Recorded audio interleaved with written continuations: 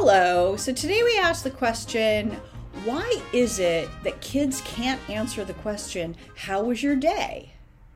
Well, first of all, think about it. When you're a kid, you're learning things like time.